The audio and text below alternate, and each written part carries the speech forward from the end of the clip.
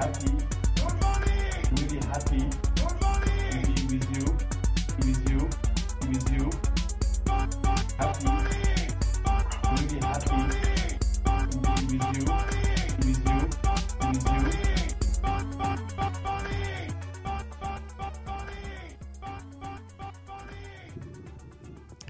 Good morning, bonjour à tous, bienvenue dans le NFT Morning dans ce 497e épisode. Nous sommes le mardi 16 mai et il n'y a pas de John, mais il y a pas mal de monde aujourd'hui. On a Julien Bonnel. Salut Julien. Bonjour à tous. Julien Bonnel de l'association Blockchain Innov. Parce qu'aujourd'hui, ça va être le thème du jour. En fait, on va surtout parler de cette assoce. Avec également Christophe Gauthier. Salut Christophe. Salut à tous. Alors toi, tu as créé une plateforme qui s'appelle Eximio. Tu fais aussi partie de l'association Blockchain Innov. Exactement. On en parlera, je pense. On va en parler évidemment. Et on a également Ingrid. Salut Ingrid. Hello. Alors comment ça, j'entends pas les applaudissements? Non, mais là. Attends, on va parler de Cannes.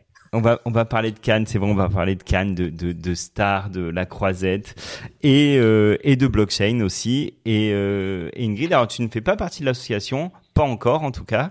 J'espère que ça va changer rapidement. Mais t'as un événement que tu co-organises en fait avec Blockchain Innov. Ah d'abord oui, merci Julien. Blockchain Innov, je vous connais depuis l'année dernière.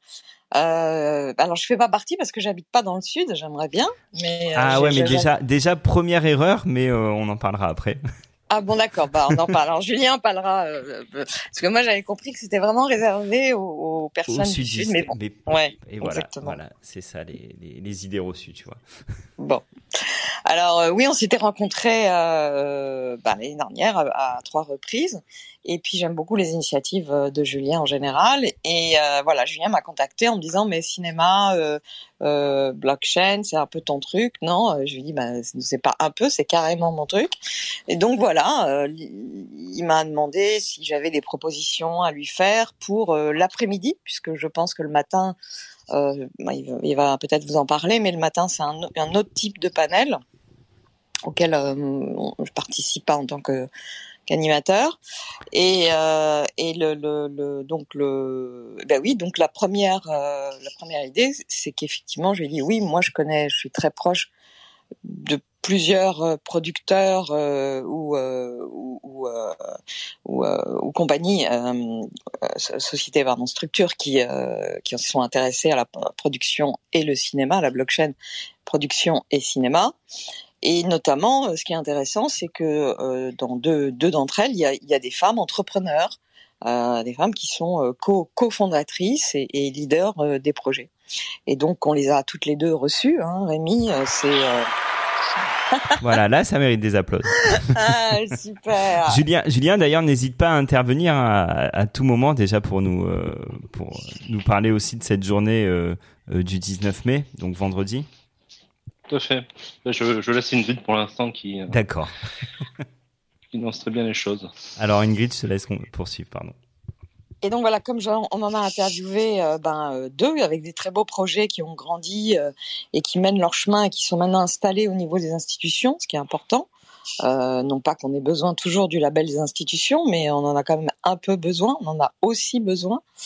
Et donc c'est Yannick Bossenmeyer du groupe Logical Pictures, qui est elle-même la CEO de Cascade 8. Cascade 8, c'est la branche dédiée à l'architecture blockchain dans le milieu donc de la production cinématographique, et qui va on va avoir un scoop, elle va nous parler de Blockframes, qui est donc une division donc de technologiques qu'elles ont que Cascade a mis en place sur le contrôle et l'automaticité des remontées de recettes. Ce qui est un point crucial et fondamental dans l'industrie du cinéma. Et c'est d'ailleurs, pour être tout à fait franche, l'un des points qui m'a fait plonger dans la blockchain avant même les NFT en 2017. Et par ailleurs, Sarah Lelouch pour la DCF qu'on avait interviewé, rappelle-toi, le NFT Bien Morning sûr, de l'année dernière pour Clapcoin. Pour Clapcoin avec Joël. Donc ils étaient en phase d'ICO. Donc elle nous parlera bien sûr de cet ICO, mais pas seulement. Elle parlera de en quoi elle voit l'infrastructure blockchain aider changer les paradigmes complets de l'industrie du cinéma. Alors peut-être pas complètement évidemment, mais avec une impulsion différente. Voilà, donc deux cofondatrices, deux leaders, deux sensibilités différentes. L'une vient du monde des affaires, l'autre vient du monde du cinéma, bien sûr. Et puis, Julien m'a dit, toi aussi, t'es pionnière. Et je me suis dit, oui, c'est vrai. Donc voilà, Julien va animer le premier panel où on sera les pionnières de la blockchain. Alors donc, ça, c'est vendredi après-midi. C'est vendredi après-midi, ouais. À quelle heure? On commence, Julien, c'est de 14 à... On commence à 14h et fin prévue à 16h30. Pour ce panel-là? Non. Pour la conférence entière. Donc le premier panel, on vise une durée de 40 minutes. Ok, génial. Voilà. Et puis après voilà. Donc Julien m'a dit qu'est-ce que tu penses, qu'est-ce qu'on pourrait construire d'autre pour continuer l'après-midi un peu sur le même thème, donc blockchain et cinéma. Et donc évidemment j'ai pensé à notre initiative, l'initiative dont Sébastien Borget m'avait parlé, c'est-à-dire le partenariat qu'il avait conclu avec MK2 pour la construction d'un parc à thème cinématographique relié au patrimoine cinématographique au catalogue extraordinaire de MK2. Et là, je me suis dit, il faut absolument qu'on puisse les faire intervenir. Donc voilà, on a joint Elisha Karmitz, qui nous fera vraiment le plaisir d'être là, parce que pour Cannes, pour tous les gens comme MK2, c'est une folie absolue. Et Bertrand Lévy de Sandbox, qui lui s'occupe de tous les partenariats et qui sera également présent pour nous parler pas seulement de cette expérience, mais d'autres. Donc je vais pas dévoiler le reste. Et puis alors attends, voilà. c'est une expérience, c'est un jeu dans MK2. Alors, Julien, excuse-moi de t'embêter. Est-ce que vous pouvez vous mettre en mute parce qu'il y a un retour. Merci beaucoup. Merci. Oui, Ingrid, pardon. Il y a un espace, si tu veux, le partenariat. Donc ça, c'est le troisième panel. Le deuxième panel. Donc moi, Julien anime le premier où j'interviens. Et moi, je modère le deuxième panel, qui est donc celui-là, qui s'appelle cinéma, métaverse et cinéma. Web 3 et cinéma, un pont trop loin. Point d'interrogation. Donc, je t'avoue que c'est moi qui ai fait proposer le titre. Pourquoi un pont trop loin? Parce que c'est la référence à un grand film des années 70 d'un grand réalisateur anglais, même peut-être le plus grand, qui est Richard Attenborough. Et c'est un film qui réunit des hommes solidaires, audacieux, pour atteindre un objectif qui paraît totalement impossible. Et donc voilà, je me suis dit que c'était une bonne idée de le faire, parce que dans le milieu du cinéma, quand même, la blockchain et les NFT, alors on ne parlera pas de l'expérience dont on ne prononce pas le nom, hein, d'accord. Tu veux dire plush? Bah oui. D'accord. Non, mais pourquoi? Mais il faut en parler, évidemment. Oui, bien sûr qu'il faut en parler. Moi, j'ai déjà, je sais exactement de quoi en dire de A à B, avec les forces et les faiblesses de cette expérience. Mais au-delà de ça, si tu veux, là, l'intérêt, c'était effectivement de faire parler donc un grand acteur dans le métaverse, un grand acteur de la production cinématographique depuis bientôt 60 ans, parce que Marine Karmitz a fondé le groupe. Marine Karmitz est déjà lui-même producteur, mais il a fondé son groupe des années 70, tu vois. Enfin, donc ça fait un peu plus de... Oui, enfin, ça fait 60 ans à peu près. Et aussi, j'ai rencontré une jeune start-up qui fait ses débuts dans la billetterie. Et donc, pour l'instant, c'est une billetterie d'événements, même de spectacles, mais elle réfléchit également aux ponts possibles avec le cinéma. C'est quoi le nom de la startup? C'est Billy. Ah, Billy. Tu connais? On les a reçus aussi avec. D'accord. On avait fait une room spéciale billetterie, Billy et j'ai oublié les d'autres qui font aussi de la billetterie. Mais bon, ça va me revenir. Oui, je crois que j'ai pas écouté en entier, mais t'as raison, je vais la réécouter. Ouais. Ça fait un an à peu près. Ah oui, voilà. Donc, ok. Et eux, ils veulent se diriger vers le cinéma? Alors justement, l'idée c'est pas effectivement de leur faire parler de la billetterie en général, mais je leur ai demandé de réfléchir aux obstacles, aux possibilités, aux intérêts. Taylor NFT. D'accord. Aux obstacles, voilà. Donc ce serait l'idée. Non, tout doit être lié au cinéma, parce que j'estime que les gens sont pas là. Excuse-moi, ça c'est un petit peu raide comme formulation, mais pour moi l'intérêt c'est que on parle de cinéma et de blockchain. Qu'on n'est pas là pour parler simplement des expériences qu'on met en place hors cinéma, parce que Cannes c'est le cinéma et c'est la machine à rêve, et la machine à rêve qui rencontre le monde de demain et le protocole qui vient aussi d'une utopie, hein, le protocole blockchain, ça vient aussi d'une utopie, mais pourtant c'est bien concret.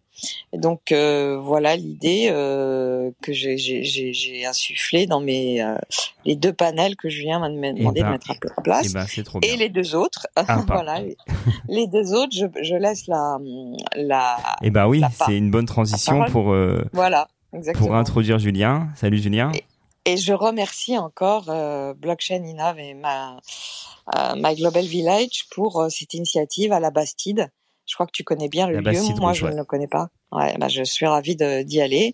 Et voilà. Et merci encore. Et mon cher Rémi, nous avons un spécial NFT Morning avec une très belle surprise. Vendredi, je sais pas. Oui, vendredi, oui. D'accord. Ok, moi je serai là juste pour emmener le matos et puis je te laisserai. Voilà, exactement. Merci à tous. Merci beaucoup Ingrid et à vendredi. Merci Ingrid.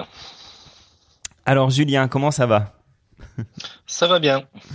Julien Bonnel, donc peut-être déjà il faudrait de revenir un petit peu avant de parler de Blockchain Innov sur ton parcours, parce que ça fait t'es quand même un pionnier de cet écosystème, donc c'est intéressant aussi de savoir d'où tu viens et comment tu as eu l'idée finalement avec Aurélien qui est également présent, Aurélien Lallemand, mais qui j'ai essayé de l'inviter mais je pense qu'il peut pas intervenir.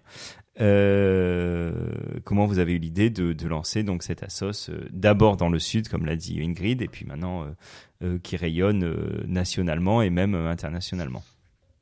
Tout à fait. Donc, je vais essayer de faire court parce que l'histoire est longue. Donc mon parcours, c'est un parcours technique. À la base, je suis développeur de logiciels. J'ai fait toute ma carrière dans le développement de logiciels. J'ai commencé par coder, puis depuis quelques années, j'ai pris de recul avec ce code, mais je pilote des équipes R&D qui travaillent sur des produits logiciels et aussi sur je pilote des projets d'innovation. Et en 2014, on s'est retrouvé confronté à inclure dans nos logiciels des mécanismes de traçabilité et de sécurisation vis-à-vis de nouvelles réglementations. Et ça m'a donné envie d'explorer la blockchain et on a mis une petite équipe pour interfacer deux de nos solutions logicielles avec la blockchain. En 2014, c'était très tôt. D'opérationnel, il y a vraiment que le Bitcoin. Ouais, c'est ça, j'allais dire. 2014, c'était avant Ethereum déjà. Tout à fait. Et ça nous a permis d'explorer un peu les usages. Ça nous a permis d'identifier que c'était très jeune. Ça nous a donné envie d'explorer beaucoup de cas d'usage de la blockchain, parce que la blockchain, on en parle beaucoup en termes de crypto. et les cas d'usage sont beaucoup plus larges que cet aspect pur crypto. Par contre, on s'est rendu compte que c'était trop jeune et qu'on ne pouvait pas, de manière industrielle, faire ce qu'on souhaitait faire en fait, parce qu'on avait des contraintes de planning. Donc on a mis en stand-by nos projets opérationnels, mais on a continué à travailler sur le sujet. En tant qu'éditeur de logiciels, on a souhaité se créer une plateforme technologique nous permettant de traiter beaucoup de cas d'usage. Et donc, on a pivoté vers une couche technique multi-chaîne, donc permettant facilement de passer d'une blockchain à une autre, puisque très rapidement est arrivé Ethereum et d'autres blockchains qu'on a étudiées, et cross-chain nous permettant d'adresser plusieurs blockchains simultanément. Donc, je travaille sur ces... Oui, Rémi ? Non, j'avais une petite question, mais en fait, est-ce que quand t'as compris finalement le potentiel de la blockchain, enfin, c'est un peu simpliste, mais ça a bouleversé ta vie? Ça m'a donné envie d'explorer vraiment ces technologies. Ça m'a passionné dès le début par rapport à un cadre, je dirais, architectural, informatique qui était devenu très centralisé, aussi bien l'Internet qu'on connaît, aussi bien les applications qui étaient en train de migrer vers le cloud. Et ça montrait une alternative d'un monde où on pouvait décentraliser les données et ça ouvrait des perspectives assez importantes en termes de nouvelles applications. Et ça permet aussi de rabattre les cartes un peu, rabattre les cartes par rapport à un écosystème qui était assez figé. Donc ça m'a pas changé la vie, mais ça m'a passionné, on va dire. C'est intéressant ça. Juste pour savoir, t'as investi à ce moment-là ou c'était vraiment parce que c'est un discours qu'on entend souvent, surtout quand c'est des personnes qui, comme toi, viennent de la tech.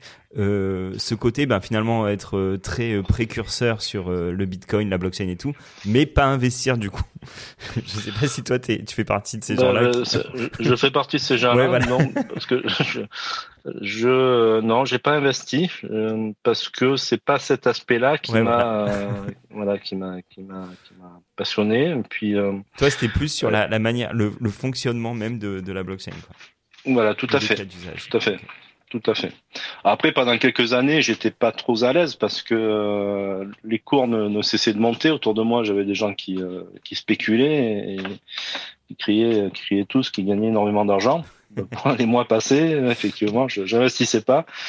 Les cours montaient et je gagnais pas d'argent avec ça. Bon, ça. Mais non, effectivement, j'ai pas spéculé. Génial. Enfin génial, pas génial, mais c'est toujours hyper intéressant aussi moi ça me passionne un peu ce point de vue là des gens qui étaient au tout début comme toi. Okay. Et pour continuer mon histoire, il y a Aurélien d'ailleurs qui nous a rejoint, donc on lui donnera aussi la parole parce que tu vas arriver sur moi, Aurélien. Salut Aurélien. Salut. J'ai pas pu prendre la parole tout à l'heure, hein, excuse-moi. Ouais, je vais arriver à la création de Blockchain Innov et je vais pouvoir laisser la parole à Aurélien. Donc moi, j'ai continué de 2015 jusqu'en 2018 à travailler sur ces aspects purement techniques. Et en 2018, on était un éditeur logiciel filiale d'un grand groupe bancaire et nos travaux ont été mis en avant sur un event, on va dire, high level qui réunissait beaucoup de décideurs du monde de la finance, du monde du retail, du monde de l'automobile. Et pour présenter nos travaux dans ce contexte-là, travaux qui étaient techniques autant que la blockchain, on a travaillé sur des outils nous permettant de démontrer de manière simple la blockchain, de permettre facilement à des personnes de se créer des wallets, de voir ce que c'était une transaction dans la blockchain. Et on s'est construit un discours visant à vulgariser la blockchain.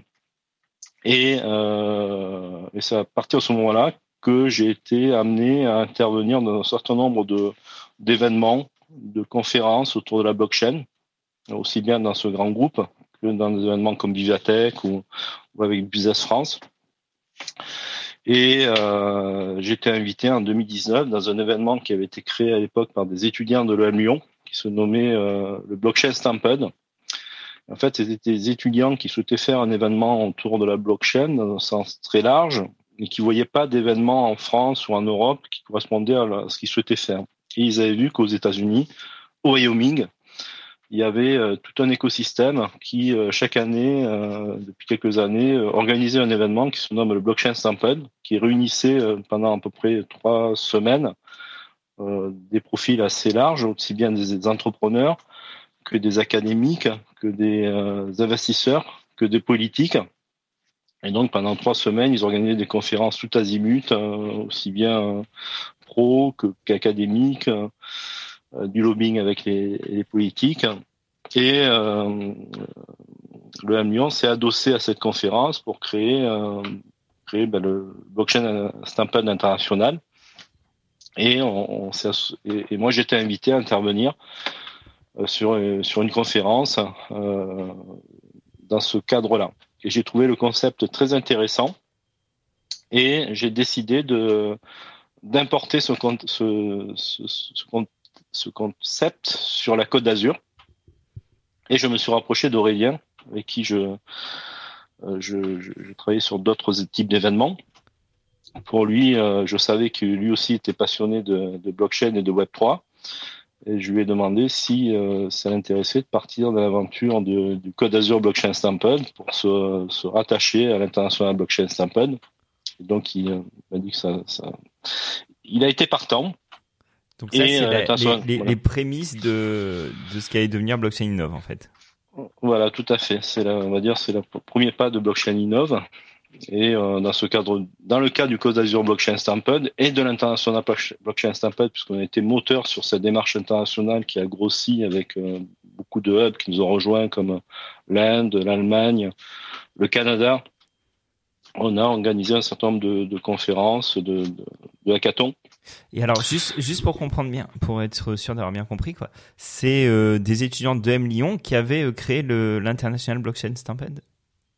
C'est des étudiants du MBA qui ont créé le Lyon Blockchain Stampede pour se rattacher à un événement créé par le Wyoming et qui a initialisé la démarche qu'on a nommée plus tard l'International Blockchain Stampede. D'accord, ok. Et ça, c'était donc, c'est quoi, 2018, 2019 2019. Ok. Et vous avez lancé votre première... alors, c'était quoi? C'est un événement, un hackathon? Premier événement, c'était des conférences. C'est des conférences. Bon, en plus, on était en plein Covid. Ah ouais. Donc, c'est des conférences qu'on a groupées aussi avec des événements qu'on faisait avec le My Global Village, donc le monde des petits, on va en reparler tout à l'heure, qui était un collectif qui regroupe un certain nombre d'acteurs francophones et aussi anglophones dans le monde entier. Et donc on a commencé par des événements digitaux parce qu'on n'avait pas le choix, on était en plein Covid, pour dès qu'on a pu organiser en 2020 des événements physiques où on a mixé conférences et hackathon. Excellent. Et ben là du coup je vais donner la parole à Aurélien. Salut. Ouais, merci. Salut à tous. Écoute, moi pour revenir un petit peu sur mon parcours, moi j'ai plutôt un gros parcours à la base qui est dans la finance, où j'ai travaillé pas mal de temps dedans. Et j'ai toujours eu une appétence pour le côté innovation technologique. Du coup, j'ai une veille permanente qui a été faite sur deux grands axes qui sont la partie blockchain, la partie intelligence artificielle, qui d'ailleurs, à mon sens, sont complémentaires et sûrement de plus en plus. Et depuis 5 ans, j'accompagne des startups, donc je suis vraiment dans le domaine de l'innovation. Et comme Julien, sur la partie blockchain, c'était pas l'investissement qui m'intéressait. J'en ai pas fait comme lui.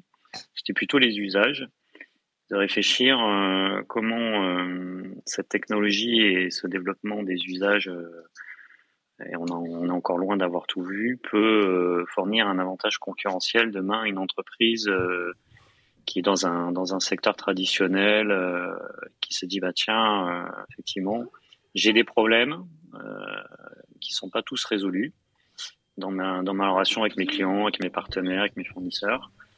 Et je vais regarder comment je peux intégrer effectivement cette technologie pour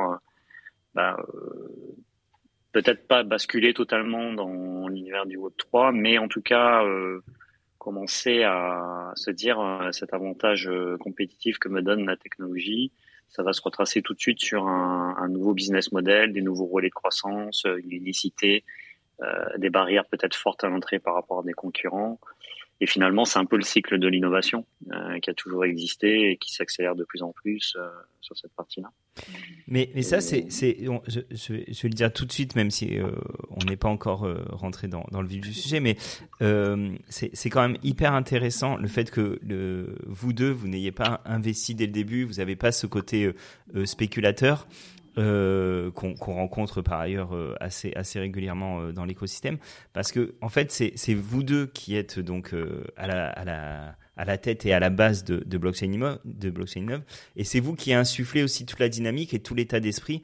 Et c'est vrai qu'il y a quelque chose de très sain en fait dans cette association, dans les membres qui y sont. Et voilà, je voulais dire parce que c'est une des choses qui est intéressante avec Blockchain Innov et qui mérite d'être relevée dès maintenant, quoi. Merci Rémi. C'est gentil Rémi. Et oui, après c'était aussi l'idée d'apporter de la valeur et d'apporter une complémentarité à ce qui existe déjà dans l'écosystème actuel. Donc c'était pas de refaire une énième mouvement qui est là pour parler d'investissement financier. Il y a déjà beaucoup d'influenceurs, il y a déjà beaucoup d'écosystèmes là-dessus. Il y avait aucune différenciation à apporter. Et puis c'était pas notre préoccupation avec Julien. Donc l'idée c'était de partir sur autre chose. Alors, Aurélien, vu que tu as la parole, je vais te poser la question et après je la poserai également à Julien. Mais si toi, tu dois définir Blockchain Innov aujourd'hui en quelques mots, tu dis quoi? Tu le présenterais comment?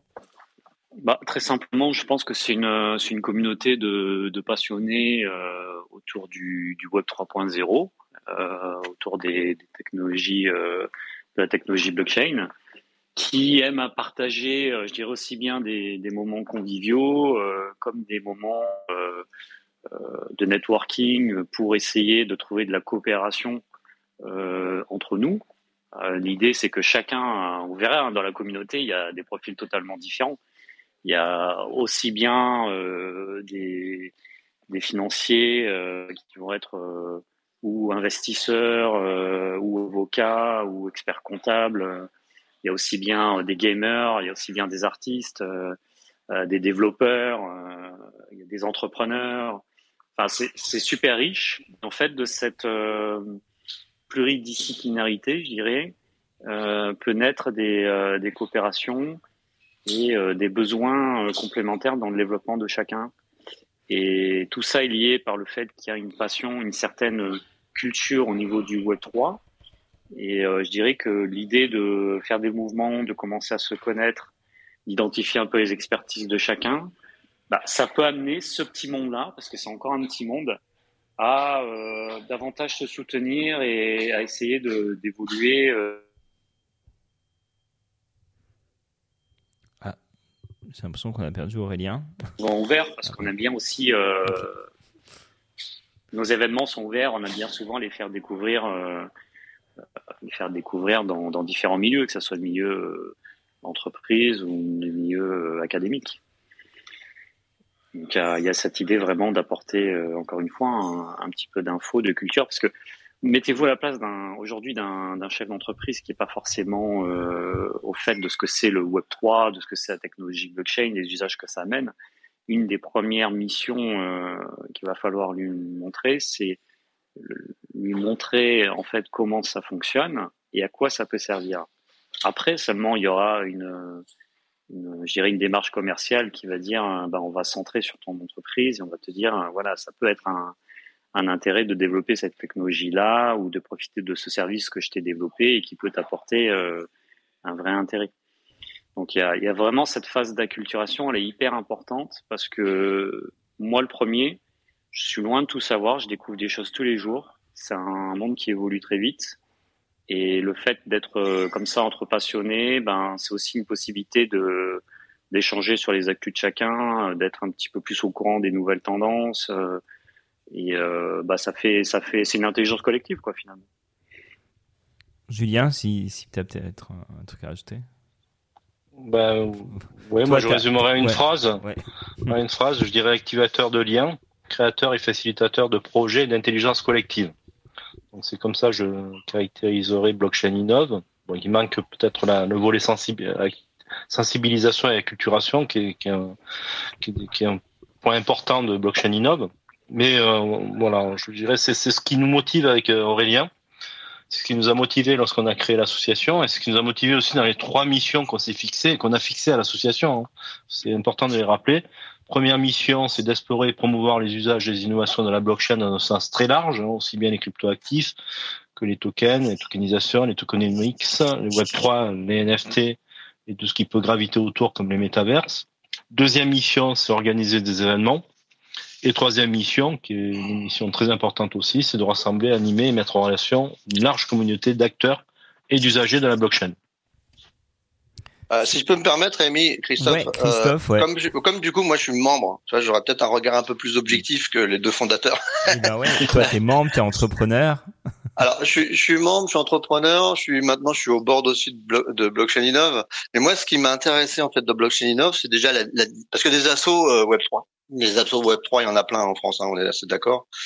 Moi, ce qui m'intéresse dans l'association, c'est le dynamisme qu'il y a autour de cet asso et la façon qu'a Julien de fédérer tout l'écosystème. Parce qu'aujourd'hui, on doit être 200 membres, je pense. Enfin, je sais pas tous les chiffres, mais peut-être 150 ou 200 membres. On arrive à 200, oui. On arrive à 200. En fait, le plus difficile, c'est pas d'avoir beaucoup de membres. Le plus difficile, c'est de fédérer tout cet écosystème. Et moi, je trouve que ce qui est très bien fait avec Blockchain Innov, déjà, c'est tous les événements qui sont organisés. Et je peux vous assurer que c'est beaucoup d'énergie pour ceux qui organisent les événements. Et on s'en rend pas forcément compte, quand on vient à des apéros ou quand on vient à des tables rondes, etc. On se dit, bon, ça a l'air facile, mais non, c'est beaucoup de boulot. Et au final, il y a beaucoup de résultats parce que les gens, ils font beaucoup de networking après. Il y a beaucoup d'échanges. Et il y a plein de projets, en fait, qui se créent autour de Blockchain Innov. Donc, pardon. Vas-y, Julien. Ouais, ce que je veux souligner quand même, c'est on est une association. Et c'est vrai c'est du bénévolat. Elle a une association, elle a un appel entrant. Bon, on l'a perdu. Excusez-moi, j'ai eu un appel. Donc on est une association et la valeur d'une association, ça se compte en nombre d'adhérents et de membres. C'est un peu la base d'une association et grâce à nos membres, à nos adhérents, on a du poids sur un certain nombre d'acteurs, les institutionnels par exemple, les parlementaires. C'est aussi des actions que l'on mène au niveau de l'association. Mais on ne cherche pas à tout prix à avoir des membres. C'est-à-dire qu'on collabore beaucoup avec d'autres associations. Je prends l'exemple de Ingrid tout à l'heure qui a introduit le NFT Morning. C'est vrai qu'on se connaît, on s'est croisés à de nombreuses reprises. Ingrid a plusieurs casquettes dans l'écosystème blockchain Web3, elle est impliquée dans différents écosystèmes comme le NFT Morning, comme la Fédération française de la blockchain. Et c'est vrai qu'on lui a jamais proposé, t'es le premier peut-être à lui proposer de rejoindre Blockchain Innov parce que on n'est pas dans ce schéma-là. On est dans un schéma d'action,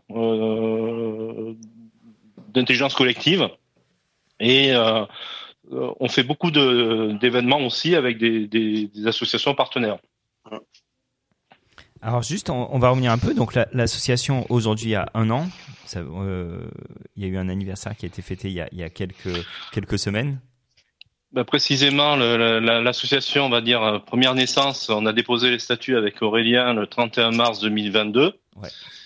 Et l'apparition au journal officiel a eu lieu le 12 avril 2022. Donc on va dire qu'on a 2 anniversaires. Donc on a fêté cette année, on a fêté notre première année le 12 avril 2023, date de notre première assemblée générale. Excellent.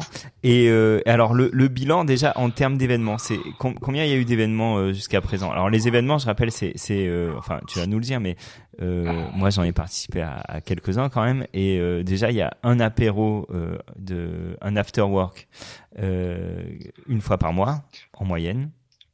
En moyenne, on était plus à 2 par mois. 2 par mois. Ah oui, mince, ouais. 2 par mois. Parce que un peu pour retracer T'as raison. l'association. Non, mais ouais. Ouais. Je vois ce que tu... Pour retracer l'association, en fait, on a décidé de créer l'association pour sortir du mode collectif dans lequel nous étions avant avec Blockchain Stampede, puisqu'on organise des événements, il y a plein de personnes qui participaient. Beaucoup nous disaient qu'ils appréciaient déjà le spirit, l'esprit, qu'ils auraient apprécié plus s'impliquer avec nous. Et donc, le cadre associatif on s'est dit, ça peut être un bon cadre pour activer cette intelligence collective. On a créé l'association en avril 2022, mais dans les faits, elle s'est vraiment mise en marche en juillet 2022.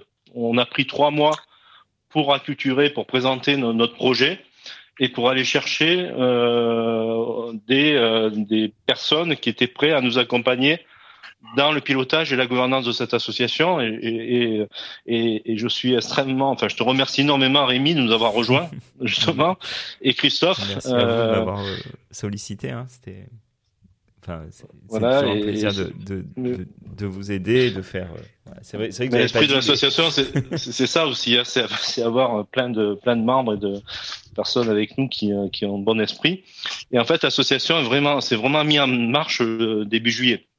Et donc, on peut dire que la première année, on a vraiment 9 mois d'activité et on a fait 27 événements sur ces 9 mois, donc 3 événements par mois. Et oui, parce que moi j'en étais resté à 1 par mois, parce qu'en fait c'est vrai qu'au début c'était très local finalement. L'idée c'était un peu de rassembler la communauté du Sud-Est passionnée par la blockchain, etc. Et très vite en fait ça s'est multiplié un peu partout sur le territoire. Tout à fait. Au départ, on s'est fixé comme règle de rassembler déjà la Côte d'Azur. Hein. On est né ici. Et donc, on s'est fixé comme règle de faire un afterwork chaque mois, un à Cannes, alterné entre Cannes et Nice. Mais très rapidement, on s'est exporté vers Marseille, hein, où Christophe est basé, à Paris, à Montpellier, et on a des membres aujourd'hui qui sont dans toute la France, et on envisage de faire des afterworks dans toute la France. Alors la question qui va intéresser sûrement du monde, les gens qui nous écoutent, c'est comment on rejoint l'association. C'est très simple, on a un site web, Blockchain Innov toutaccroché.com, et il y a une barre de menu qui permet avec une rubrique nous rejoindre. Ok. Et adhérer. Il y a une barrière à l'entrée, c'est quoi? Enfin, est-ce que les gens qui n'ont pas forcément d'activité, qui sont ni artistes ni entrepreneurs, mais qui sont juste passionnés par le sujet, est-ce qu'ils sont les bienvenus? Ils sont vraiment les bienvenus. Je rappelle, notre troisième mission, c'est de rassembler une large communauté d'acteurs et d'usagers de la blockchain, donc usagers actuels ou usagers potentiels ou usagers du futur. Et c'est vraiment notre caractérisation, c'est qu'on ouvre la porte à tous et on reçoit tout le monde de la meilleure façon. Et ce qu'on apprécie énormément sur les afterworks qu'on organise, justement, c'est de pouvoir mixer des profils qui d'habitude ne se parleraient pas et qui prennent beaucoup de plaisir à échanger entre eux, autant les professionnels, les experts aguerris comme toi Rémi, comme toi Christophe, avec des personnes qui sont là plus pour monter en puissance, monter en compétence. On a énormément d'acteurs, de personnes qui nous rejoignent à l'association, qui sont dans des métiers comme la banque, la finance, la comptabilité, où ils ont peu de formation en fait. Bien sûr. Et donc ils nous rejoignent pour essayer de dialoguer avec des experts. Alors, et d'un point de vue, c'est vrai qu'on n'en a pas parlé. Il y a une adhésion forcément, comme dans toutes les assos. C'est combien? Il y a une adhésion. On s'est voulu être ouvert à un maximum d'acteurs. Donc l'adhésion individuelle, c'est une adhésion symbolique puisque c'est une adhésion de 15 € par an, cotisation. Et pour les entreprises, dans lesquelles on va bien sûr apporter des services complémentaires, on est sur une adhésion qui varie entre 300 € et beaucoup plus en fonction de la taille de l'entreprise. Donc une micro-entreprise va payer 300 € la première année, 200 € les années suivantes. On a cherché vraiment à rendre accessible l'association à un maximum d'acteurs. Génial. Alors, parce que j'avais pas mal de questions, mais c'est vrai que le temps passe assez vite. Juste aujourd'hui, l'association est immatriculée à Cannes. Est-ce que tu veux dire quelques mots sur parce que voilà, on voit que il y a un événement qui s'organise prochainement dans les prochains jours, qui est en partenariat d'ailleurs avec la ville de Cannes. Tout à fait. Donc, initialement, lorsqu'on a créé l'association, on connaît un peu la problématique un peu des territoires où on a beaucoup d'acteurs qui sont plus ou moins en concurrence. Donc, lorsqu'on a créé l'association avec Aurélien, on s'était fixé comme règle de garder une relative indépendance. On avait réfléchi à créer un lieu totem, et on s'est dit on crée pas de lieu totem parce que ça doit nous mettre en compétition vis-à-vis d'acteurs institutionnels. Un lieu totem, tu veux dire quoi par là? Créer un espace Blockchain Innov ou physique où on pourrait se réunir. Et donc, lorsqu'on avait créé l'association, on avait pris la décision de ne pas créer de lieu physique. Et donc, on a positionné le siège social à mon adresse physique, en fait, avec vocation de ne pas vraiment l'utiliser. Et il s'est trouvé que on a identifié que Cannes était une ville assez innovante, assez ouverte à ces aspects Web3, à la blockchain. Et vu qu'on est dans la création d'événements, on s'est rapproché de Cannes l'année dernière pour leur soumettre un projet d'événements que nous avions. Et Cannes nous a très bien accueillis, nous disant qu'effectivement c'était un sujet qui sensibilisait énormément, le Web3, la blockchain, et que ils étaient ouverts à travailler avec nous. Donc cette démarche nous a très positive, nous a conduit à domicilier en fait l'association sur Cannes, et ce qui nous a permis d'établir des liens un peu plus avancés avec les équipes de Cannes et organiser plusieurs événements avec eux, notamment au mois de février, on a intervenu sur le Festival international de l'intelligence artificielle où on a acculturé à la blockchain les acteurs professionnels et grand public, et on a animé une conférence grand public sur la blockchain et le Web3. Et sur le Festival de Cannes, vendredi, on est partenaire du McGovey Village, qui lui est partenaire du marché du film, du Cannes Next, le salon de l'innovation qui est créé au Palais des Festivals. On délocalise le McGovey Village du Palais des Festivals, qui est ouvert en fait qu'à ceux qui ont une accréditation, donc c'est pas ouvert à tout le monde. On le positionne le matin à la Bastille Rouge, donc l'écosystème innovation de Cannes, académique, entreprise, et autour de tout ce qui est industrie créative et culturelle et du cinéma. Et là, dès l'après-midi, on organise une conférence autour du cinéma, du Web3, de la blockchain, qui a été présentée par Ingrid tout à l'heure. Et il y a plein d'autres projets. Ouais, voilà, et génial. Et donc, si on se projette un peu, l'événement pour lequel tu avais sollicité la mairie de Cannes, on peut imaginer qu'il aura lieu cette année. On va viser plus 2024. Événement. Ah, 2024, ok. Oui. Ok. Non, c'est peut-être je vais poser la question à Aurélien du coup, mais c'est vrai qu'il y a bon, moi je vis à Nice et j'ai l'impression qu'il y a quand même un engouement même déjà de la part des politiciens locaux, mais même il se passe quand même pas mal de choses autour du Web3 dans la région. Est-ce que, on a souvent parlé de Sophia Antipolis comme la Silicon Valley française, même si avec plus ou moins de succès. Est-ce que le Web3, ça peut donner un peu cette chance-là, en fait, d'avoir vraiment finalement une Silicon Valley Web3 à Sofia et dans la région? C'est pour moi la question? Eh ben oui.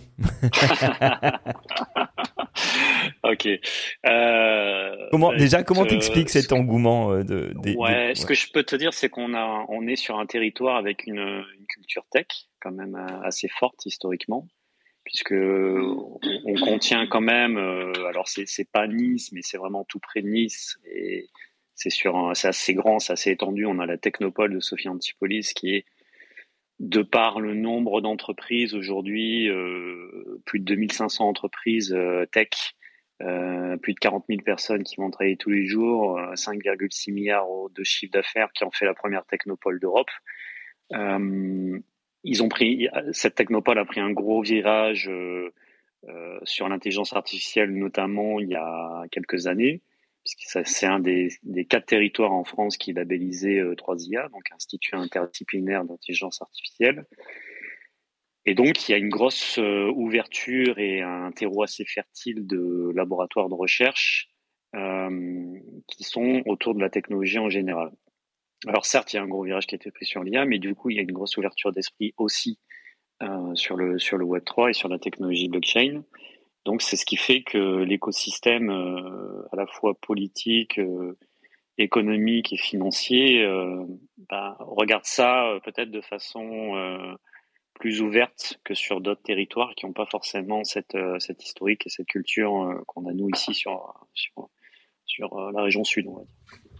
Avec 2 pôles quand même, faut le rappeler, en région sud, il y a quand même pour moi le pôle ex-Marseille. Christophe me contredira pas, qui je pense encore un peu plus développé que nous, et puis le pôle Sofia Nice qui essaye de contrebalancer et de rattraper son retard sur le pôle ex-Marseille. Merci beaucoup pour cette analyse. J'ai l'impression qu'il y a quand même une petite guéguerre, sans parler de ex-Marseille, Sofia Nice, même entre Nice et Cannes déjà. Oui, mais c'est Nice, je pense Cannes, que Monaco, même si on va. C'est un peu le défaut. C'est un peu le défaut de la région, c'est-à-dire que la région a des forces incroyables en associant tous ses atouts. Autant ces atouts de la French Riviera, qui sont Nice, qui sont la Sophia Antipolis, qui sont Cannes, mais on peut y inclure aussi Monaco. Et en associant tous ces atouts-là, on a vraiment une force de frappe incroyable, et souvent tous ne comprennent pas que l'union fait la force, et souvent effectivement beaucoup ont du mal à travailler en mode collaboratif. C'est un peu ce qui nous pénalise vis-à-vis d'Aix-Marseille, je pense. C'est clair que c'est assez handicapant. Et puisqu'on parle de Marseille, on va donner la parole à Christophe, qu'on a un peu entendu. Salut Christophe. Salut. Bah écoute, j'ai eu peur là. Je me suis dit, je vais pas avoir assez de temps pour. Mais oui, t'inquiète, on va prendre le temps. Il y a pas de John. Moi, je suis pas trop pressé. C'est John qui te met la pression. Alors c'est ça, j'ai compris. Christophe, donc toi, tu l'as dit, tu es entrepreneur, membre de Blockchain Innov, et donc et fondateur de la plateforme Eximio. Ouais, exactement. Alors en fait, j'ai plusieurs casquettes. Moi, je suis arrivé dans l'écosystème en 2013. Pour la petite histoire, donc j'ai fait un gros pivot dans ma carrière en 2013 justement. Où avant, j'étais dans l'industrie automobile, donc rien à voir. Par contre, j'ai quand même une formation d'ingénieur en informatique. Et c'est là où je me suis intéressé vraiment à la techno. À la crypto, pardon. À partir de 2013, c'était au moment où j'avais des gens autour de moi qui parlaient de Bitcoin. Et c'est là aussi j'ai acheté quelques bitcoins dans les débuts. Donc contrairement à Julien ou à Aurélien, moi je fais partie de ceux qui ont acheté. Alors jamais assez, hein. C'est toujours ce qu'on va dire. Hein. On va dire j'en ai pas acheté assez, mais bon j'en ai acheté quelques-uns moi pour savoir ce que c'était, et puis pour manipuler le wallet. Encore qu'à l'époque c'était pas vraiment des wallets, c'était un peu compliqué hein, quand même pour pouvoir faire marcher le truc. Il y avait pas des applications sur téléphone. Hein. Donc, fallait stocker ses premières cryptos directement sur l'ordi, etc. Bon. Non, mais alors juste, je rebondis parce que c'est hyper intéressant, ça. Quand tu dis, j'ai acheté du Bitcoin pour savoir comment ça fonctionnait, juste pour moi, pour la petite parenthèse, quand j'interviens dans des écoles et tout, souvent je demande, est-ce que parmi vous, il y en a qui ont un wallet? Est-ce qu'il y en a qui ont de la crypto? Et ça les étonne un petit peu ces étudiants, parce que déjà ils ont du mal à boucler leur fin de mois. Donc si on leur parle de crypto, ça sort un peu enfin voilà, ils prennent ça un peu pour la provocation. Mais ils ont bien 10 € à mettre dans une bière, hein, ils peuvent acheter quelques ouais, satoshi. mais en fait c'est exactement moi ce que je leur dis, c'est en fait tester pour comprendre justement. Exactement. Ouais, donc voilà. Donc Alors, en fait, c'est aussi mon profil. Moi, je suis ingénieur de formation. J'ai besoin de toucher aux choses pour comprendre comment ça marche. Donc, c'était évident pour moi que je devais avoir quelques bitcoins pour pour comprendre comment ça fonctionnait. J'ai même miné aussi du Bitcoin et ensuite de l'Ether, mais juste pour savoir. Après, j'ai arrêté parce que c'est pas rentable. Mais moi, je me suis dit, ça y est, j'ai compris comment ça fonctionnait. Et je suis vraiment rentré dans le piège des cryptos, si on peut appeler ça, en 2015 quand Ethereum est arrivé, parce que là, ça me parlait vraiment. Parce que Ethereum, c'est une blockchain qui est programmable, je vais pas vous l'apprendre. Et c'est là où je me suis dit, on va pouvoir commencer à bricoler des trucs. Et je me suis mis au Solidity. Et c'est à partir de ce moment-là où toute mon histoire en fait crypto a réellement commencé avec la société. J'ai monté 2 boîtes. J'ai monté une société qui s'appelle French ICO, qui est une plateforme d'ICO. Donc on a été la première société française à avoir obtenu le visa de l'AMF pour notre propre ICO. On a fini notre ICO en 2020. Alors coup de chance parce qu'en plus c'était début 2020 et après milieu 2020 il y a eu le gros pump. On a fait un x10 sur les actifs qu'on avait levés. Donc gros coup de bol. Et ensuite la deuxième entité, donc on y vient, c'est Eximio. Donc c'est une plateforme de NFT. Alors pourquoi on a basculé d'ICO à NFT? En fait, finalement, on a suivi le marché. C'est un peu évident. Vous le voyez aujourd'hui, il y a de moins en moins d'ICO, voire quasi plus, et les gens s'orientent beaucoup plus sur du drop de NFT parce que ça, je pourrais en parler. Je vais te laisser me poser des questions, mais c'est beaucoup plus compréhensible pour tout le monde en fait un NFT. Une ICO, c'est beaucoup plus complexe. Il faut gérer le token, c'est un token fongible. En fait, c'est la monnaie d'un projet, c'est très compliqué. Le marché secondaire, etc. Et d'ailleurs, on le voit, la plupart des ICO qui existent aujourd'hui, les tokens ont perdu de la valeur parce qu'il est hyper difficile de dynamiser le token d'une ICO après l'ICO. Voilà. Alors, juste quand on parle de plateforme on parle beaucoup nous de plateforme de NFT. Yes. À qui s'adresse cette plateforme en fait? À qui s'adresse Alors aujourd'hui, on l'a fait. Alors si je suis invité aujourd'hui, c'est parce que avec Blockchain Innov, on a c'est plus expérimental. Donc la plateforme existe, c'est eximio.io, et on a fait un drop de NFT pour les membres de Blockchain Innov. D'accord? Donc le but c'est de faire de la pédagogie auprès des membres de Blockchain Innov, de manipuler des NFT, d'avoir des NFT sur leur wallet. D'ailleurs, toi, Rémi, tu as le tien. Tout à fait. Et avec ce NFT, on peut participer. On aurait pu le mettre. Après, c'est fini le temps où on achetait juste un visuel sur un NFT. Maintenant, c'est une carte club en fait. Le NFT devient une carte club, une carte de membre.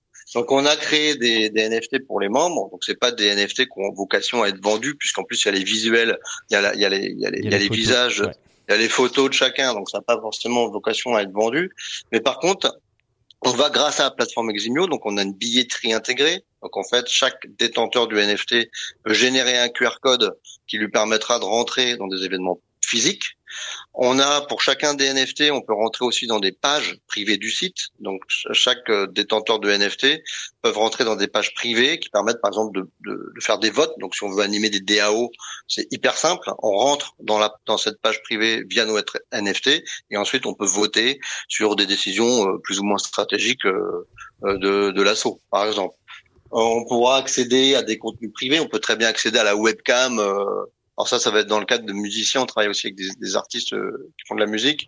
On peut très bien dire tous ceux qui détiennent le NFT d'un musicien pourront accéder à la webcam en direct de son studio d'enregistrement, par exemple. Voilà. Donc aujourd'hui notre plateforme elle est multifonction. Donc on la vend en marque grise. Nous on l'utilise là pour Blockchain Innov. C'est le site Eximio, mais on travaille aussi pour le milieu du cinéma. C'est d'ailleurs pour ça qu'on va être à Cannes. Je peux pas encore dire avec qui, mais ça sera annoncé exclusivement le jour des tables rondes, le 19. D'accord. Donc on accompagne aujourd'hui. On aura des news. Ouais, il y aura des news. C'est un peu l'intérêt. Il faut se déplacer, messieurs dames. venez nous voir. Faut savoir que les événements sont gratuits, d'ailleurs. Vous venez. Vrai, on l'a pas dit ça. Ouais, sont gratuits. Alors ça, la base site rouge. On a oublié plein de trucs. Ouais, on a plein. Alors je pense que tu pourras le remettre après en lien. En fait, il faut s'inscrire pour être sûr au moins de pouvoir rentrer, parce que il y a beaucoup de places, mais il y aura aussi beaucoup de monde, parce que c'est en même temps que le festival de Cannes. Donc je vous laisse imaginer le monde qu'il y aura sur la croisette. Donc les tables rondes c'est le 19, et le 19 effectivement il y aura des news qui seront annoncées ce jour-là. Et le lieu Non, mais physique, c'est à la c'est Bastille super cool Rouge. parce que c'est vrai que bon, souvent quand on va à Cannes, c'est surtout pour regarder les autres s'amuser. Ouais, alors bon. Non, là, on bosse, là au nous, moins hein. il y a la possibilité de faire un truc gratuit et intéressant en plus. Bah, c'est soit tu t'assois à des terrasses de café, puis tu regardes les stars passer, Voilà. les yachts faire leur spectacle. Ça, c'est bien aussi. Mais par contre, tu peux aussi apprendre plein de choses, hein. Donc là, pendant ces tables rondes, venez, il y aura des news qui seront annoncées. C'est J'en gratuit. étais où? Ouais, c'est gratuit, bien sûr. Donc oui, nous on accompagne alors beaucoup, ça peut par la force des choses, et puis ça s'est fait un peu naturellement, mais on accompagne aujourd'hui beaucoup des métiers du divertissement. Alors quand je dis métier du divertissement, c'est la musique, c'est le cinéma, et c'est les médias. Donc on travaille aussi avec des chaînes télé qui sont intéressées par notre plateforme, parce que notre plateforme, en fait, elle est multifonction. Tu peux faire des drops de NFT dessus. Tu peux acheter et vendre aussi directement les NFT depuis la plateforme. Pas besoin de passer par OpenSea. Il y a une Donc tout marketplace reste intégrée. exactement marketplace intégré. T'as une billetterie intégrée aussi, comme je l'expliquais tout à l'heure. Donc Et ça c'est super chaque intéressant. détail. C'est cette histoire de QR code associé au NFT. Ouais. Dis-moi pourquoi. Non, mais comment ça t'est venu en fait cette idée? Bah en fait la plateforme, bon déjà Parce qu'en fait t'évites le système du token gated traditionnel quoi. bah exactement. Exactement. En fait, ça évite de passer par d'autres plateformes, ça évite de ressortir de la plateforme pour revenir après. Donc tout est intégré sur la nôtre. Alors pourquoi on a créé cette fonctionnalité-là? Bah parce que naturellement, c'est nous qui développons, hein. Mon associé et moi, on développe notre plateforme. Donc au fur et à mesure que nos clients, nos prospects nous font part de recommandations, bah si on trouve qu'elles sont pertinentes, on les intègre. Ok. Et la billetterie, c'était une évidence parce que ça a commencé par les board APE, les NFT, hein, Bored Ape, ouais. la grosse mode, les board ape, où t'avais des photos de singes, etc. Mais les gens sont vite venus, enfin surtout les corporates, hein, les entreprises sont venus nous voir en disant mais c'est bien beau, mais aujourd'hui moi si je veux que ça soit vraiment une carte club avec laquelle les gens, enfin ma communauté va pouvoir rentrer dans des événements physiques, etc. Comment je fais? Et là j'ai dit je sais pas, ils vous montrent vos toilettes et puis ils montrent qu'ils ont bien le NFT, puis vite je me suis dit c'est pas possible, ça peut pas marcher comme ça. En fait, on peut pas juste montrer l'écran de son téléphone en disant regardez, je suis propriétaire de votre NFT. Ça ne marche pas. Donc du coup, on s'est dit on va créer un QR code qui ne s'affiche que si tu es détenteur du NFT, et là tu scannes le QR code, t'as pas besoin d'application tierce. Et tu auras directement un accès sur une page qui va te dire NFT valide ou NFT non valide. Mais moi, Donc, en gros, de toutes les utilités que j'ai pu voir les usages que j'ai pu voir sur Eximio, pour moi, je pense que c'est vraiment ça ce qui change vraiment la donne, quoi. Alors, mais il y a aussi les accès, on n'a pas encore, non, mais il y a beaucoup de pédagogie à faire, hein, de toute façon, hein, c'est évident. Non, mais moi, je dis ça, juste dans mon cas, moi, je suis assez vigilant sur la sécurité. Par exemple, je n'ai pas MetaMask sur mon téléphone portable. Et justement, c'est embêtant de pas avoir MetaMask sur mon téléphone portable parce que si justement il y a des événements token gated, je peux pas le prouver, quoi. Et en fait, là, là, là, c'est une solution pour moi, en fait. Alors déjà, tu me déçois beaucoup, Rémi, parce que tu devrais avoir MetaMask sur ton téléphone. Bah ouais, mais non, justement. Non, ouais, exactement. Si tu n'as pas de MetaMask sur ton téléphone, tu pourras quand même avoir ton QR code dans ton téléphone sans avoir MetaMask. Donc tu pourras rentrer. Bon, après, je vais pas vous expliquer comment fonctionne derrière la techno, la sécurité, etc. C'est pas la peine. Non, c'est pas la peine. Mais si tu fais une copie d'écran de ton QR code et que tu le donnes à un ami, il pourra rentrer, mais il y a qu'une seule personne qui pourra rentrer et pas quelqu'un d'autre. Voilà, c'est tout. Voilà. Très bien. Donc voilà l'histoire. Eximio, comment? Alors maintenant, s'il y a des artistes qui nous écoutent, est-ce que c'est facile à utiliser? Comment ça fonctionne? Alors Eximio, tu as deux façons d'utiliser. Soit on utilise la plateforme qui existe, qui est en ligne, qui sert effectivement un peu de démo, mais qui est prêt à accueillir des artistes qui n'ont pas les moyens de se payer une plateforme en marque grise. Donc vous venez, on en discute et on organise un drop avec vous et vous aurez votre propre collection. Votre collection sur la plateforme. Qu'on peut ensuite retrouver sur OpenSea, d'ailleurs. Alors exactement, ouais. Tous nos NFT sont compatibles avec OpenSea. C'est sur quelle blockchain que vous mintez les NFT? Alors Alors, moi, je suis un pro Ethereum, hein, donc je suis un pro EVM, donc c'est-à-dire qu'on le fait sur Ethereum ou Polygon. Ok. Voilà. On pourrait le faire aussi sur BSC parce que c'est le même langage ou Avalanche ou d'autres, mais on reste pour l'instant focus sur Ethereum et Polygon qui, selon nous, sont déjà deux blockchains référentes dans l'univers crypto. Donc, pas la peine de se disperser en fait. Très bien. Et donc si un artiste mine ses œuvres sur Eximio, donc il aura sa page en fait, sa page. Ah ouais, extrait, il a c'est sa ça page. Il a sa page collection qu'on appelle chez nous collection. Donc il aura sa page attributée qu'il pourra partager avec sa communauté et les gens qui cliqueront sur son lien arriveront sur sa collection qui sera brandée à son image. Donc aux couleurs de son image avec son logo, etc. On verra presque même pas qu'on est sur Eximio, sauf dans l'URL en haut il y aura écrit Eximio, mais sinon on arrivera sur une page complètement personnalisée. Excellent. Non mais c'est Et du super, coup ça permet ensuite de naviguer que dans les NFT de la collection de l'artiste lambda, voilà. Et ensuite, si t'as l'artiste alpha qui veut faire sa collection, pareil, il pourrait très bien ne communiquer que sur sa collection et pas sur la collection d'autre chose. On n'a pas forcément envie quand on est un artiste d'être mélangé avec peut-être les NFT de Blockchain Innov ou les NFT d'un autre artiste. Donc, en communiquant comme ça, au moins on peut communiquer sur sa propre collection. Chaque collection est bien cloisonnée des autres, quoi. Exactement, ouais, exactement. C'est quoi les difficultés que tu rencontres ou que tu as rencontrées pour parce que ça fait un moment que je sais que tu bosses sur ce projet. Ouais. Comment t'expliques qu'il n'y a pas eu l'explosion d'Eximio, c'est quoi? Je sais pas si Alors, la question... non, c'est une bonne question. C'est une bonne question. Alors déjà, c'est que le marché des cryptos évolue. Enfin, le marché des entreprises crypto évolue avec le marché des cryptos. Donc, c'est pas forcément toujours évident. Alors, il y a les meilleures périodes pour sortir des projets, c'est quand on est en plein pump, d'accord, en bull market. Tout le monde s'intéresse à des projets. Donc, nous, on l'a sorti il y a 1 an officiellement. On bosse dessus depuis un moment, mais on l'a sorti officiellement avec toutes les fonctionnalités qu'on a là depuis 1 an. Donc 1 an, finalement, c'est pas si long que ça.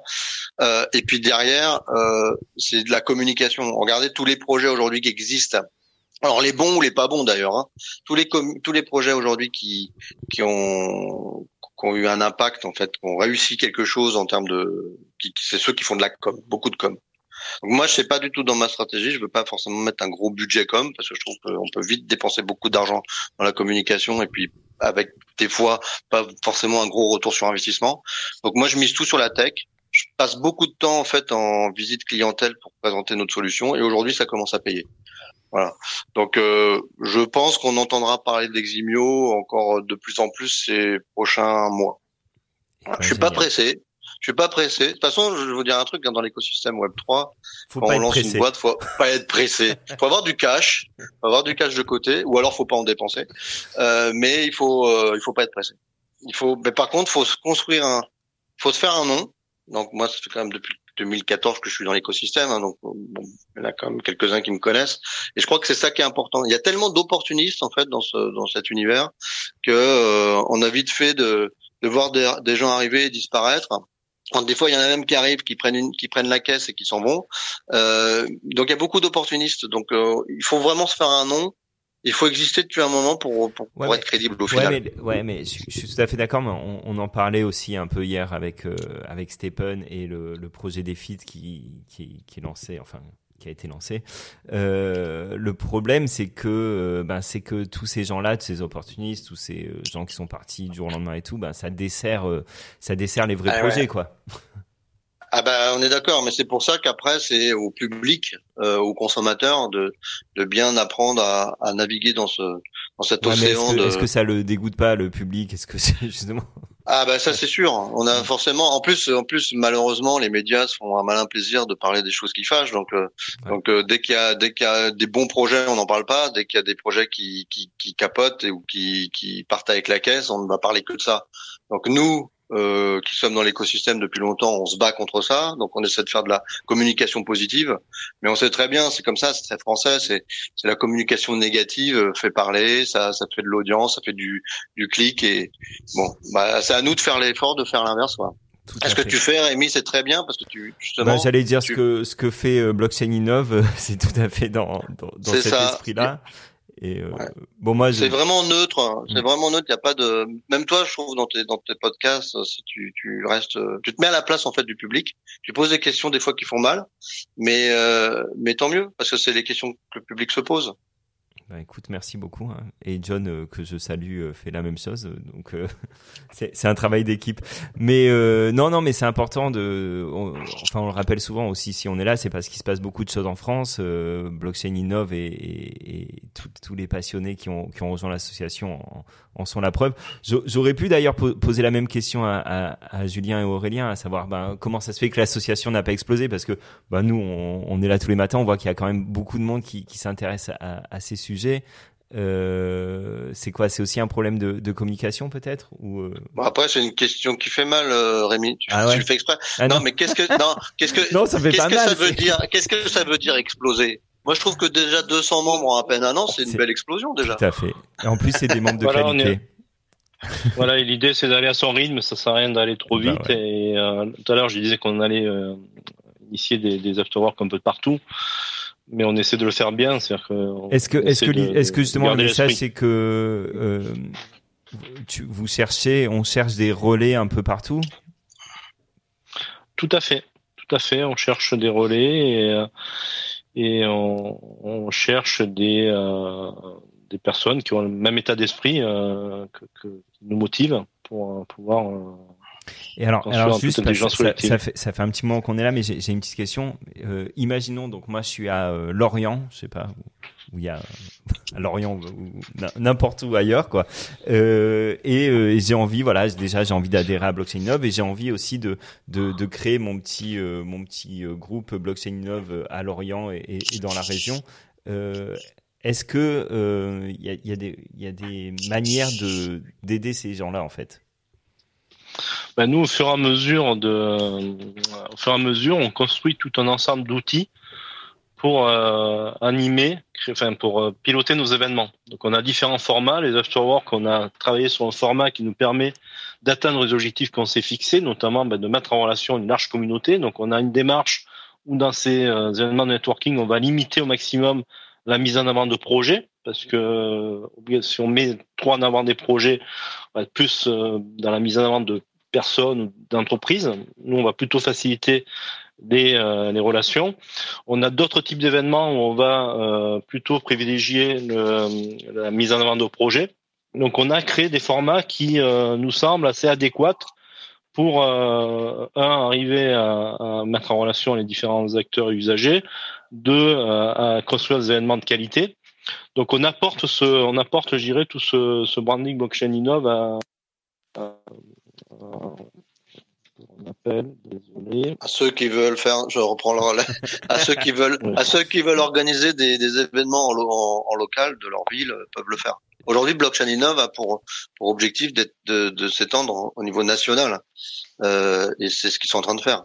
Il y a aussi, je crois, même des partenariats à l'international avec pas mal de pays francophones. Et en plus, ouais, exactement. Oui, dans la continuité de Blockchain Stamped, on a la chance, on a le privilège que nos partenaires avec qui on organise des événements au titre de Blockchain Stamped, notamment le Canada, l'Afrique et d'autres, aient décidé de nous suivre dans l'aventure Blockchain Innov et de s'intégrer dans on appelle ça l'Alliance Blockchain Innov internationale, où on se réunit régulièrement autour d'événements internationaux. Pour l'instant, on axe plutôt sur la francophonie parce que on est beaucoup de francophones dans le monde et il y a beaucoup plus d'événements anglophones que francophones. Donc, mais on est en train de s'élargir aussi sur le monde anglophone, notamment avec le village Mike Global Village, avec le collectif Mike Global Village, avec qui on est partenaire sur le festival de Cannes de demain jusqu'au 22 mai. Génial. Alors juste avant de rappeler les dates, quand même, je voulais dire, moi, comme vous l'avez compris, je fais partie de l'association.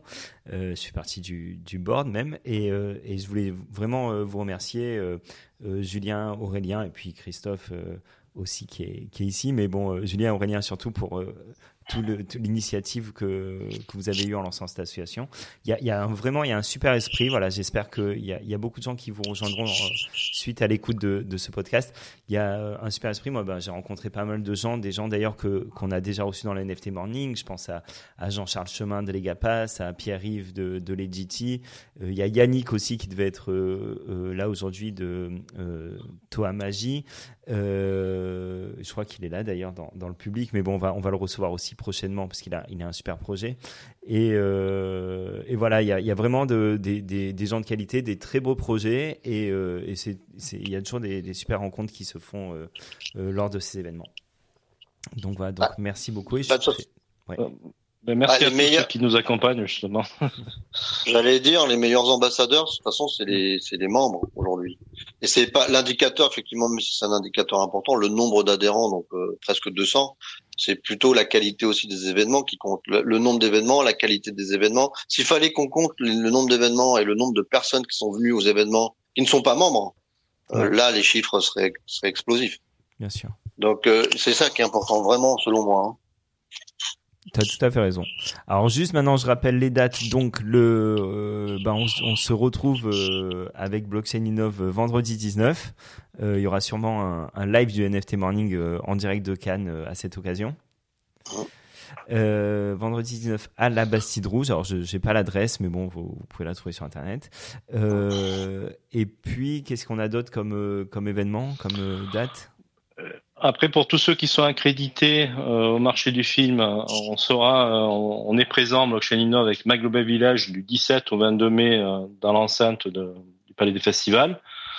Et il y a possibilité aussi, il y a un article qui a été posté vendredi dernier sur notre site de bénéficier d'un pass pour ceux qui le souhaitent, permettant de participer au salon Cannes Next, qui est le salon de l'innovation au sein du marché du film, où il y aura notamment le 18 mai une mise en avant de projets autour du Web3, crypto, blockchain, assez large.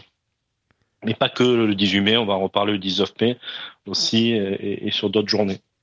Excellent. Eh ben, merci beaucoup. Je rappelle que tout ça, c'est bénévole, évidemment, c'est une association. Donc, vous prenez du temps sur votre travail pour Blockchain Innov. Donc, bravo. Tout à fait. Merci Rémi. Merci à tous. Demain, on se retrouve avec Michelin, le groupe Michelin pour leur drop Explorer.